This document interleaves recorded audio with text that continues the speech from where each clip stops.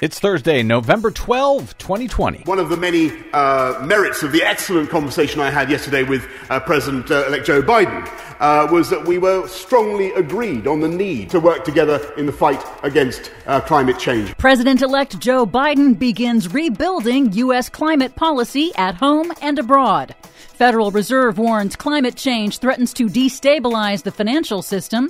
Renewable energy industry defies COVID, gets set for record growth. Plus, Trump White House racing the red light to roll back environmental standards and wreck federal science on the way out the door. That assumes they're going out the door.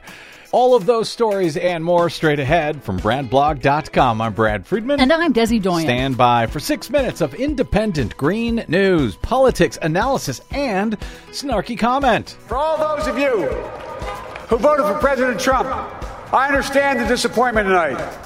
I've lost a couple times myself. Wait a second. Why isn't he talking about shower pressure and how windmills give you cancer? That's so unpresidential. Yes, this is your Green News Report.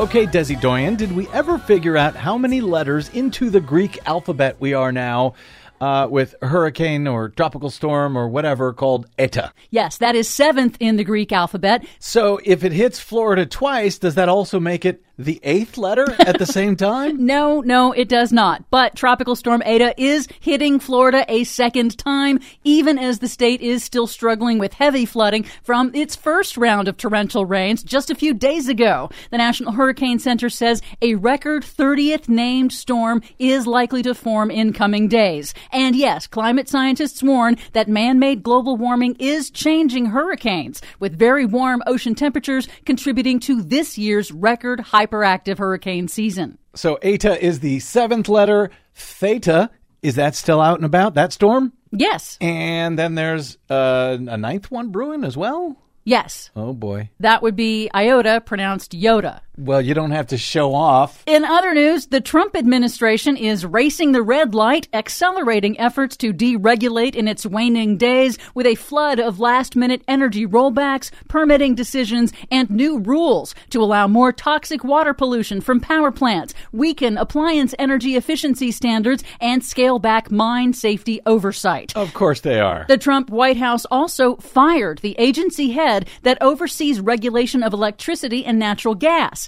and removed the scientist in charge of the National Climate Assessment, the authoritative government-wide report on climate change, and they're going to install a climate science denier in his place. How much damage can he do in about 70 days? A lot if they can't get rid of him. Why couldn't they get rid of him? Because Trump has moved to change civil service rules so that his moles will be harder to remove. We'll see about that. The Washington Post reports that the incoming Biden administration plans an all-of-government approach to incorporate climate action into domestic, economic, and foreign policy, using executive branch authority to restructure parts of the federal government to move faster on global warming in every federal agency and department, even ones not typically associated with the environment, like the Treasury Department through trade policy, and the Agriculture Department, paying farmers to store carbon in their soils. Structural changes that don't require congressional action. That's very cool.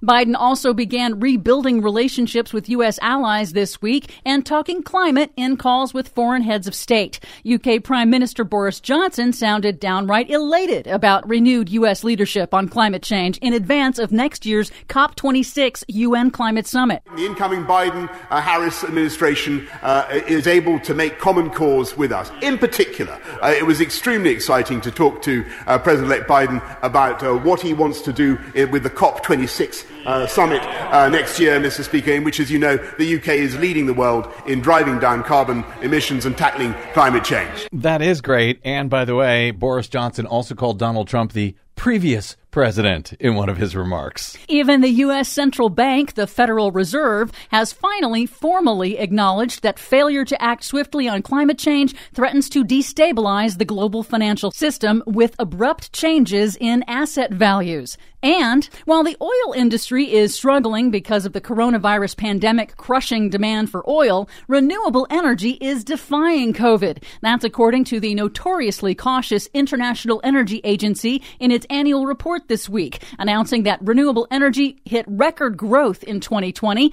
and the IEA projects that by 2025, renewables will become the largest source of electricity generation in the world, ending coal's 5 decades as the top power source.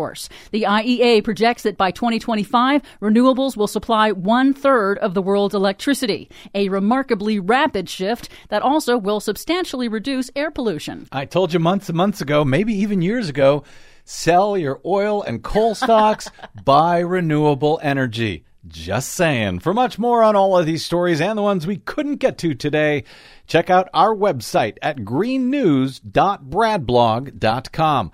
Find, follow, and share us planet-wide on the Facebooks and the Twitters at Green News Report. I'm Brad Friedman. And I'm Desi Doyen. And this has been your Green News Report.